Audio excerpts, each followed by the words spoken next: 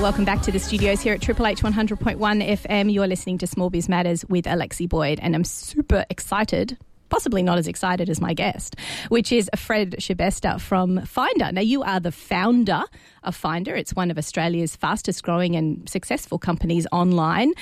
Tell me about your journey. Let me start with, how do you go from having this really fab idea where you're thinking about, what it is that you want to do, and you go, I know, we can do this. How do you take it from that to growth? And obviously it's not an overnight success, but how do you grow that and extend it out and become a successful company just from an idea? I just wanted to say it's an absolute honour to be on your show, and thanks so much everyone for listening, because this is where it's at. Firstly, I think when it comes down to ideas, I didn't have the whole vision of Finder in the beginning. It was merely what I wanted to do was create I actually just wanted to rank number one in Google for the keyword credit card, actually. That was your ultimate goal. That was my first goal. Wow. And let's take a step back. Where does that come from? Where does that idea come from? Like, you don't just wake up in the morning and go, hey, let's go and do that.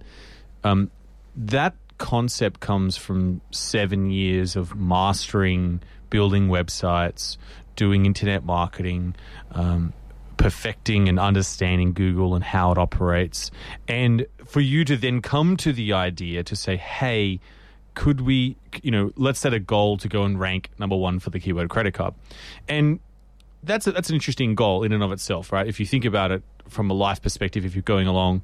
But I think what's also interesting then is the next question is, okay, if we want to rank number one in Google, what are we going to put on that website? So, and then again, if you go back in time and look at my past, a lot of the work I was doing around that time was around education.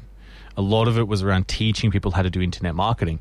I would talk and I would consult and I would host little breakfasts and those kind of things. I would write a lot. And so I thought, hey, maybe I could teach people about credit cards. Now, there wasn't actually that much information about credit cards out there on the internet when people were writing about balance transfers and frequent flyers and no annual fee. We actually wrote the first no annual fee credit card page in Australia. Oh, wow. No one had ever written that. So what I'm trying to submit is the idea came from the mastery of my fundamental skills of building websites, marketing them, doing SEO, and then just being a little bit curious, to see, hey, what would happen if we put a website up? That's a very interesting point of difference, because I think we don't recognise as small businesses that we are masters of our craft. It's certainly not a word we use very frequently, and we absolutely should, because larger companies, large corporations, they have many people that are the building blocks of this mastery and getting good at what they do. And everything that we do as small businesses, we hold in our heads, and we need to be able to recognise that actually we are masters of our craft. We are best at what we do best. And to take that and build a business out of that notion is a bit different to how other businesses take. I mean, most people would go, here's a problem that I think needs to be solved. Here's the product that I think needs to solve it. And then I may build up my skills behind it or utilise the skills that I've got. But it's almost as though you saw the problem before it was a problem, because you recognised a gap in the education market. There wasn't enough education out there. So you were writing, I'm presuming, blogs. I know that you worked for a little bit of Fairfax for a while, and you're submitting things like that. And then the idea evolved from let's be number one for credit cards. But how do you go from that idea, from being number one on Google? And I know you've talked about this obsession with being the top of Google a little bit. Where does that become a product that is viable and commercial? I think so that idea, I think, was it was a fascinating idea, and it's an intellectual study in and of itself. But at the time I saw. And you can go back in time on the internet and actually have a look at our website and see the evolution of it. We just started writing about credit cards, and we made some deals with some credit card companies and said, hey, if we bring you some credit card customers, would you pay us for that? They said, sure. And I thought, okay, well, that's interesting. And then overseas at the time, there were a lot of models comparing things. And the idea of comparison on the internet is actually quite a strong idea. It naturally works well with the internet. And so the UK had started comparing things, I'd say, back in 1996. Actually, comparing in Australia was actually done through the newspapers and magazines before that. So it was actually not a new idea. I think the difference part here is the combination of education with the comparison mixed together. And I think that was kind of a new idea.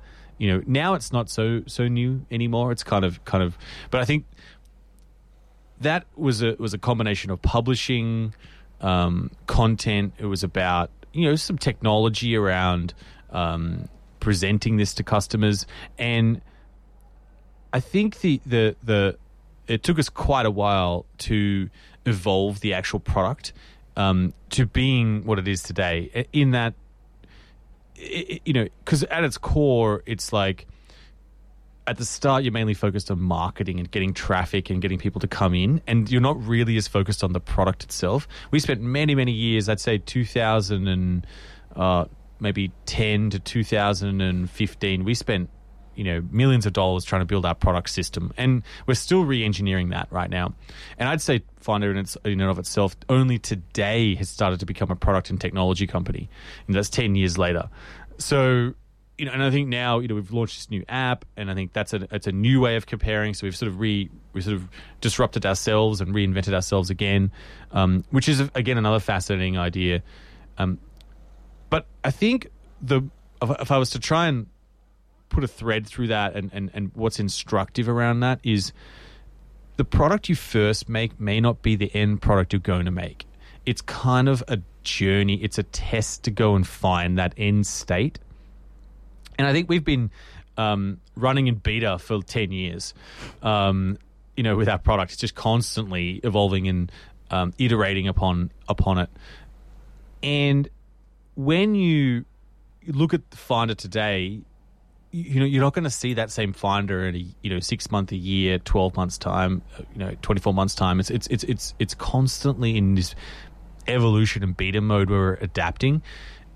And then there are other times. So I have this theory about innovation with your product that and this just comes from the late great Clayton Christensen, who passed away actually in January, which is very sad. He wrote a very famous book called The Innovator's Dilemma, and it's a model that we use where if you want to make big leaps, right? So if you go back in time, what is a big leap? I'll talk about the difference here of innovation. One is incremental innovation, the other one is a big leap. And incremental innovation is like, you remember I don't know if anyone remembers the first iPod. Yeah. First iPod was bulky and big and heavy, and the buttons were kind of janky. And then there was the next model. It's like, ooh, the buttons a little bit better. And then the next model, oh, this is kind of nice. And they got better and better and better and better incrementally. Now that idea actually came from Japanese companies. So if you go back in time, remember the Walkman? The very first Walkman was bulky, and then the next one got a little slicker, and then the battery case got smaller, and then the whole box got a little tighter, and the headphones got nicer. And this that's incremental innovation to me. Although I would say that it's a great example because there was a slight leap in a different direction when you brought out the Sony Sports Walkman, which suddenly got all bulky again in a really ugly colour and was difficult and cumbersome, but true. It was cool. So I guess I hear what you're saying is that the evolution for even a small business in its innovation, and I think we need to remember that innovation is not always tech. You can evolve and you can innovate in ways that mean that your industry changes as a result of you. You can be a master of your craft and change things, and that incremental change is a form of innovation. And so would you say that the journey of Finder has been incremental, or have you suddenly taken leaps or bounds, or has there been a combination of both? So if you go back in time, actually Finder was an a leap in innovation from our previous company where we were building other people's websites, and then we started building our own websites. And now what we've gotten and done just recently is we obviously expanded overseas, and that's I don't know if that's an innovation. It's more an expansion. But we've set up Finder Ventures, and Finder Ventures has we've incubated this new application where it automatically compares for you, which is quite a big leap, right, in technology. But I think your point is right. it's not so much that we innovated a technology. It was that we started to focus on technology. And just like, before that, I think we were innovating our processes. We were innovating our marketing and our PR and our... Constantly tweaking. Right. And making improvements. That's right. It doesn't have to always be in technology. You can come up with a great advertising. The Finder jingle and its ads and things like that was kind of, I'd say, that's an evolution, and that's evolved over many years. You can look at the actual first ad for that, and it was definitely not as slick as it is today.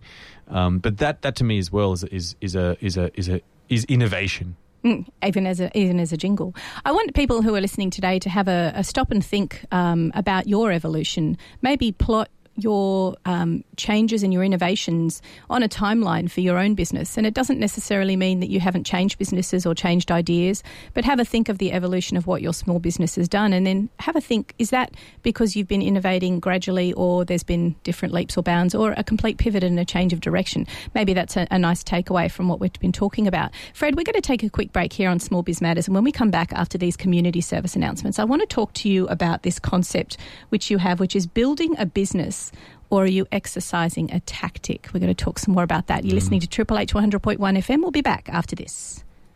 So today on Small Biz Matters, we're very gracious and happy to be welcoming Fred Shibesta, who is the founder of Finder. We've been talking before the break about that evolution of an idea, the concept of innovation, and whether or not you grow, I guess, in fits and spurts, or if that innovation that you're taking is in slow and incremental. I wanted to ask Fred now about this concept, which he does talk about a little bit when he does his talks, this concept of, and I'm going to use quote marks here, building a business or exercising a tactic. Why is it important for all small business owners, whatever iteration they're in, to be aware of this concept of growth? Fred? Yeah, so I think, I guess the story I'd share for this is, we executed some very aggressive Google search engine optimization, and we got penalized by Google, and we pushed a tactic probably too far. And there's a ninja sword that hangs on our reception area to remind us about this, and when we pushed it too far. Hang on, Google didn't come at you with a ninja sword, did they? Well, not this time, no. We got into Google jail, but oh, really? It was, yeah. No, what does that involve? Just you're blocked? You lose 200 rankings of all your rankings, so you lose sort of 80% of your traffic. Oh, overnight. What is it? Almost like it's a penalty system. It's a penalty, yeah. Wow, I didn't even know they had that power. That's really scary. It is very scary. So, when you said you pushed the envelope, it meant that you kind of rorted the system a little bit too successfully, and they went, you can't do that. Yeah, I think that the core of that is we found a tactic and we just pushed it way too far. It's like, if I was to get very topical, and this is a little bit tangential, but I could imagine there are a lot of internet marketers right now that are, building virus websites and, pushing it and marketing it aggressively right now, and they're getting banned and they've sunk all this money. That's a tactic, right? That's a short-term thing. And what I learned from that, and I think what we took as a business and what we evolved towards is said, instead of just building a company of tactics, build an actual business. And I think, what does that mean? And like, what is a business, and what can you defend behind? And I think there are several things. One is a brand, so you stand for something. And a brand really, to me, is just is a standard of quality. If you just raise your quality, you raise your brand. And your credibility as well, that branding and standing behind it. I like that concept, yeah. I think that, proprietary technology, so if you develop something that other people don't have, and that can also be a method that doesn't have to involve technology, or something that's proprietary, that the way you do it, that's different to everyone else. I love there's a burger shop called Five Guys Burgers and Fries. I just came back from New York, and when they give you your fries, they put it in the bag, but then they go and get another scoop and they tip some fries in so it spills over the side. Which we all love, because we all love the fries at the bottom of the bag. Exactly. How clever. And so they do it on purpose, right? So that's proprietary, little bumps for the customer. A network effect is another way you can defend. So that's where, chat systems or PayPal or If everyone's using, Skype, then everyone needs to download Skype because you need to speak to each other. That's how those kind of things grow, and that's a very defensible thing to use. But these are the kind of things that you want to use. This is called building a business, and so you can still do tactics and marketing tactics. There's nothing wrong with that, but don't make that the centerpiece of relying on your entire company. And this was the moment really when we went from being called Credit Card Finder to finder.com.au. And that was when we wanted to become a brand. And I guess that's interesting because you almost became a little bit obsessed with the idea of taking on the system, and you forgot that you were actually building a business. Now, fast-paced growth is something I'm sure that you've experienced, and at some stage in our small business journeys, if we're successful, there's going to be a moment where things explode, they get away from you, the horse bolts. What would be some really good practical strategies that you could give those businesses out there who are listening on how to handle that growth, that fast-paced growth, and avoiding burnout as a founder, but also burning out your team? I actually have a bit of a shocking rule around this, is that I actually encourage myself to burn out at least once or twice every quarter on purpose. I actually see it as a tactic. Is that because you're leading from the front and you're expecting your team to do the same? I think it's when you find your flow, which is kind of like, it doesn't happen all the time, right? So when you find, you're going along and you feel bumbling around, but then when you find something where you just hit it and you're just so productive, those moments don't come often. And I instead go and just drain the well. I go all out and I use all my energy and everything I've got in those moments. Yeah, like you're on a roll and you're sort of like, you got the eye of the tiger playing in the background, and you just want to keep going because you don't want to lose that momentum. And And I unbalance on purpose. And so my sort of format is more of like a lion. So I go and hunt for 2 weeks, or and I'm really aggressively hunting, and then I wipe out and I'm a bit flowery and I rest for a week. And then I was going to say, what does wipe out mean? Does it just mean you just get sick and you fall over and you just become totally exhausted and you go, I'm just going to go to bed for a few days? Or it means that I'll sleep a little earlier. I'll exercise. I'll try and eat some relatively healthy foods. Although for me, and I have this other rule around food, and everyone's so into this food thing and all this stuff, I eat burgers and chips because it makes me happy. Like if don't eat it every day, but just if you enjoy something and you want to bring back that balance. So no ancient grains for you? No, there are no ancient. You just eat to make yourself feel happy. And I like that idea. It's like you're rewarding yourself for the hard work. And occasionally that might throw a little bit out of balance. You're like, okay, I need to eat some more fruit and vegetables. But burgers and chips, sure, if that works for you. Every now and then, it doesn't mean I get that all the time, but, have some Chinese food, have some, have a milkshake. Milkshakes are great. I haven't had a milkshake in so long. They're so good. You know what milkshakes... So I have this theory, I'm just going to share something else, that most businesses don't realize the actual job that the customer is actually solving from the business. So customers rent products to get a job done. That's my theory. Milkshakes are actually rented, I believe, for long journeys on the road because they last a long time. So it's not like a soda. Soda's kind of quick and done. Whereas a milkshake, because you're on a long drive, it's a nice, long, enduring drink. It's great to have a milkshake on the road. So that's your idea of a slow food, of a slow release, high, what's that word? High octane? No, wrong word. High GI. Your high GI food is a milkshake. I love it. So with this growth, other than looking after yourself, and your top tip would be, allow yourself those moments of happiness through food and reward yourself. And sometimes it's okay to go really hard. But how do you avoid... dragging along your team once you've got a team in place and them not feeling as though they have to behave in the same way, because you could run the risk of actually causing some harm there. How do you find that balance between them doing a certain task and you going crazy because it's your business? And I think the key is to just establish some expectations and just write them down. And say, look, here is the goal and what we're trying to get to. And I actually openly say, I'm not going to hold your hand. So you're responsible, and if you don't feel comfortable about that, I'm not sure. That's not the kind of people that I tend to work with in my organization. But I don't think anyone's expected to work like me, and I don't expect anyone to work like me at all. I expect people to work like how best they work. So one of the rules of Finder is there's no dress code. And there's a very specific reason for that, is that I don't believe it's about how you look. Yes, how you look is an expression of yourself, and I think that's very beautiful and those kind of things. But and there's some I think something to that, but it's not about how you look. It's not about where you've come from or what your past has been or anything like that. It's about the results you get. And the way you do that and the way you do you, that's awesome. And I celebrate that.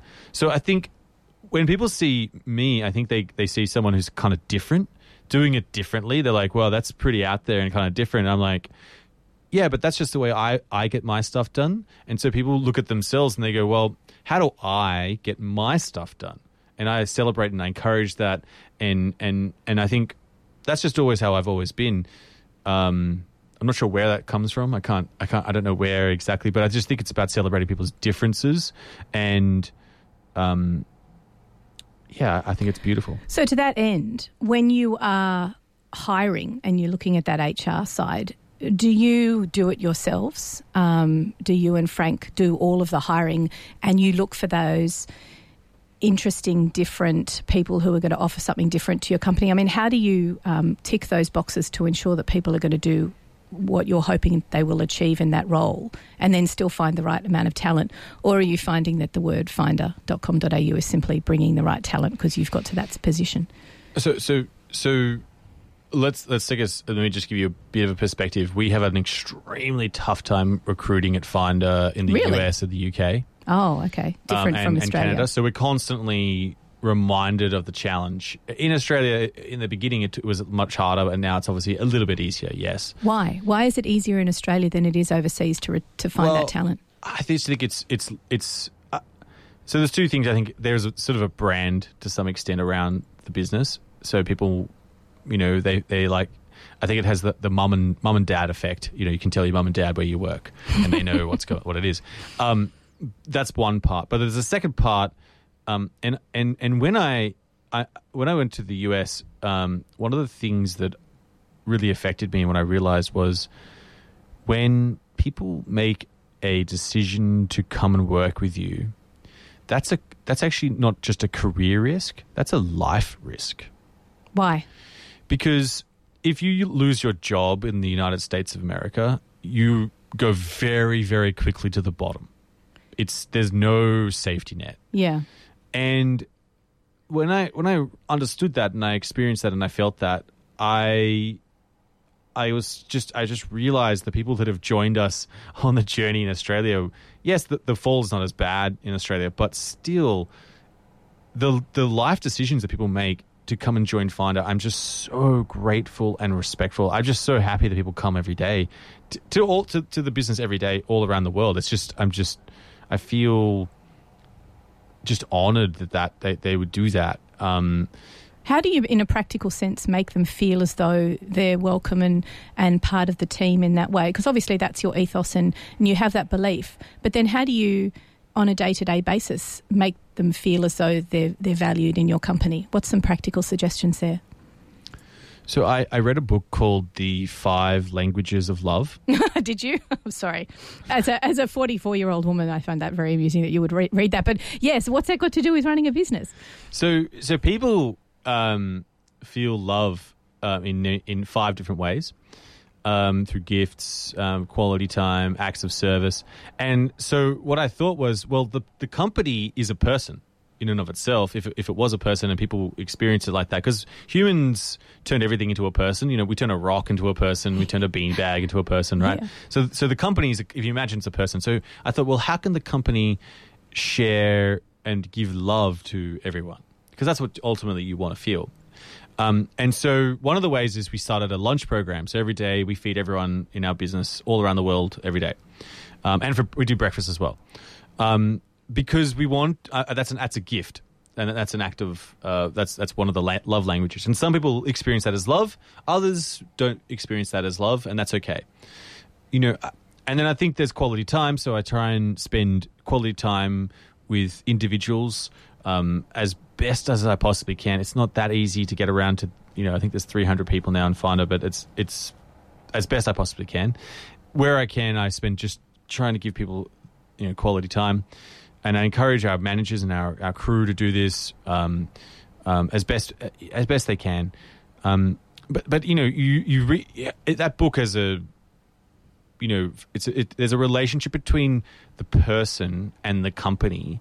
And if the company, you know, I believe, you know, to be a great, no, this is unusual advice, I suppose, but to be a great lover, love is like bread. You got to make it every day. It goes off real quick. And so you got to keep putting out love. And that's how you make a great relationship, right? So the company needs to keep doing that as well. And that's where that my sort of ethos, I guess, comes from is I want people to feel loved in the company. And I want the company to know, I guess, to ensure that the crew feel that it cares. Well, there's certainly some really great practical strategies and something that every small business can implement, absolutely. And I'm enjoying listening to your library of knowledge coming from all these books that you're reading as well, Fred. You're listening to Small Biz Matters. We're going to go to a quick community service announcement. When we come back after the break, I want to talk to Fred about his anti-unicorn stance. You're listening to Small Biz Matters. We'll be back after this. And you are listening to Triple H 100.1 FM. This is Small Biz Matters on your local community radio station and across the community radio network. I am speaking with the Finder founder, Fred Schebesta. Fred, I've been waiting to say that on air for so long. Finder founder. It's got such a great ring to it. Now, if you've missed any of today's programs so far, you can of course catch up via iTunes and via Spotify, wherever you get your podcasts. And there's over 150 fantastic educational podcasts just like this one, with a variety of heads of industry and politicians. We also regularly interview the ATO, and there's lots of great small business education. If you think we've missed anything, please get in touch via smallbizmatters.com.au and let us know a topic that you would like us to cover. We'll bring in an expert and we'll have a chat, which is exactly what we're doing today with Fred. Now, Fred, you have this interesting concept which you speak quite a lot about, which is you don't believe in unicorns. And I'm sorry to Abigail, my 12-year-old daughter, but he doesn't believe in unicorns. You believe in phoenixes. Can you explain that difference to small business listeners out there?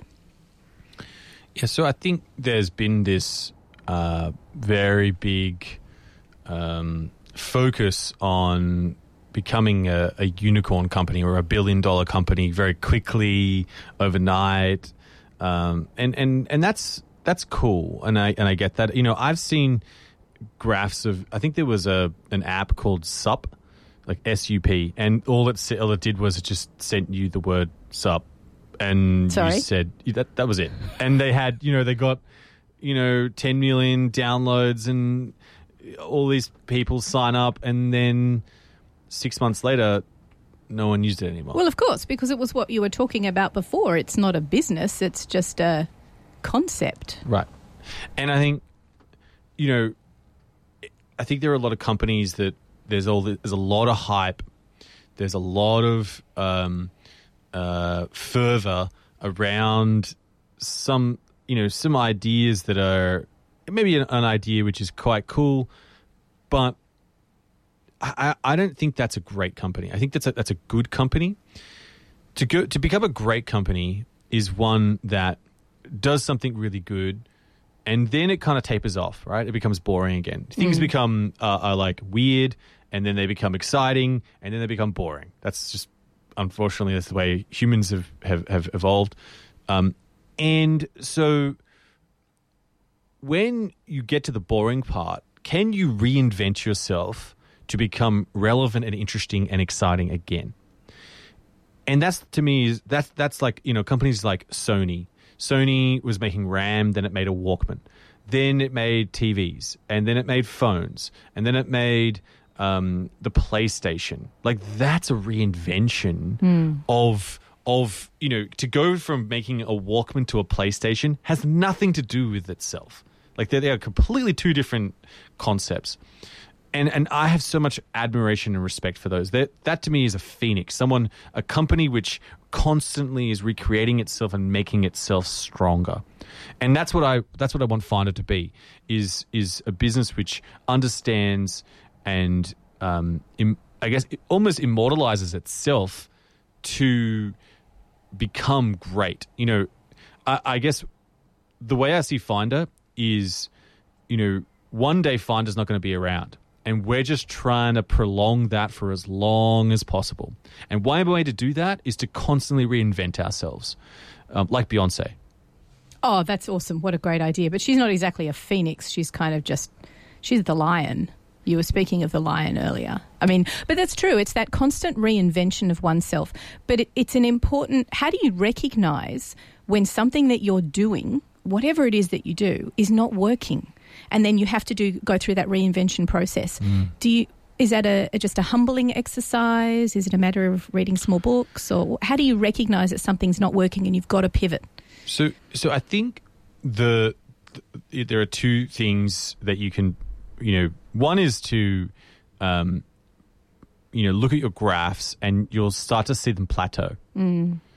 Are you talking about those financial graphs, those numbers, or just stuff? The key metrics that you look at, financial graphs are one of those things, but financial graphs also can also not represent necessarily the underlying what's going on. It's those core metrics that drive your business, and every business is different.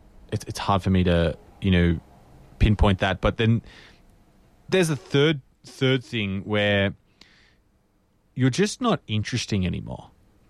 So when you go and explain your business, it's kind of a downer. And maybe they're just not that into you. Maybe. But I genuinely think it comes to a point where, you know, you're not newsworthy. You're not, you know, and Finder's gone through this many times, you know, where we were just, for a while there, we weren't interesting. And then we got into cryptocurrency and everyone wanted to know about cryptocurrency and Bitcoin and those kind of things. And now, you know, then we were like, okay, well, that's kind of, you know, that's kind of become mainstream. It's boring now. And now we've reinvented ourselves. I mean, we're talking about open banking. We're talking about fintech. We're talking about, you know, the future of banking and money and those kind of things. And that's become interesting again. And, you know, that's when those are the moments where, you know, you need to go and recreate yourself. And I think then, you know, to some extent, those are kind of,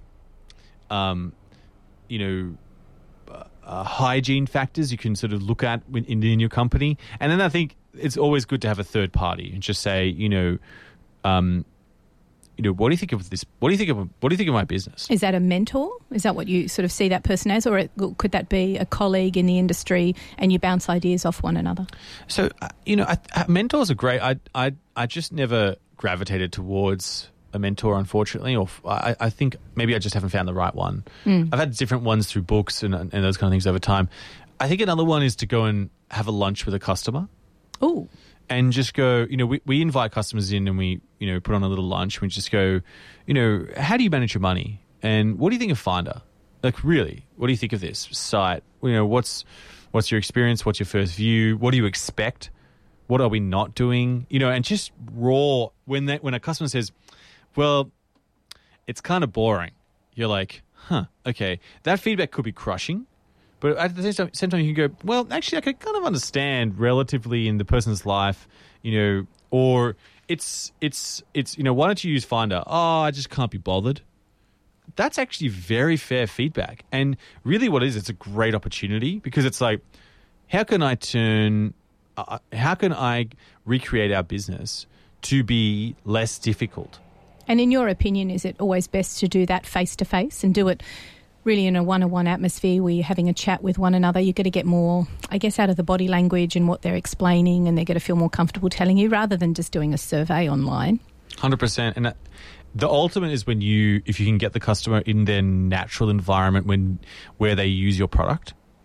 So you're just sitting you know, it's, you know, 9:15 and the kids have gone to bed, and that's the time when, you know, you check the finances, and it's on a Thursday. That's when you always do that. You always go and pay the bills that time. Hey, cool. Can we come and see how you use your product?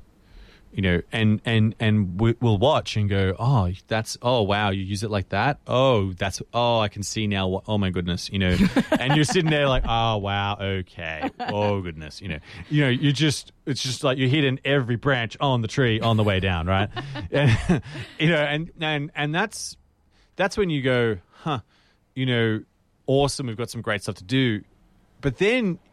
It also, if you can, this is the hard one, is if you can in that moment, like meta up a bit and just look about what is going on, like what is the customer trying to get done, that's the opportunity where you can either reinvent your product or incrementally improve it. It sounds to me like you need to have quite a lot of empathy when you're sitting there watching people, but also be able to take that step back and, stand at arm's length and not feel, because it's your baby, not feel as though they're being critical, but actually trying to be quite constructive. Fred, we've come to the top of the hour and we've learnt so much from you for coming on Small Biz Matters with Alexi Boyd today. Tell us a little bit about how people can find out about Finder. Obviously there's finder.com.au and you can sing it as well. And we have a Disruptors Club as well on LinkedIn, which, that's where I participate and you get to see my stuff before anyone else does there. And I just, the only last thing, we would love feedback on our new app. We're working really hard to help people better their financial situation and become more financially literate with this app every day. It's on the App Store. It's on the Google Play Store. You just type in, finder.com.au or Finder and you'll locate it. I would, please send me feedback. We're really trying to make a great product for Australians. Awesome. Look, thank you so much, Fred, for coming to Small Biz Matters today. If you've missed any of today's program, you can, of course, catch up via iTunes, Spotify, or wherever you get your podcasts, where there are over 150 small business education podcasts just like this one. And you can get in touch and subscribe to our newsletter at smallbizmatters.com.au to find out who's coming up on the show. You've been listening to smallbizmatters.com.au, and we're on Triple H 100.1 FM. We'll be back next week with another great guest. Thanks for listening.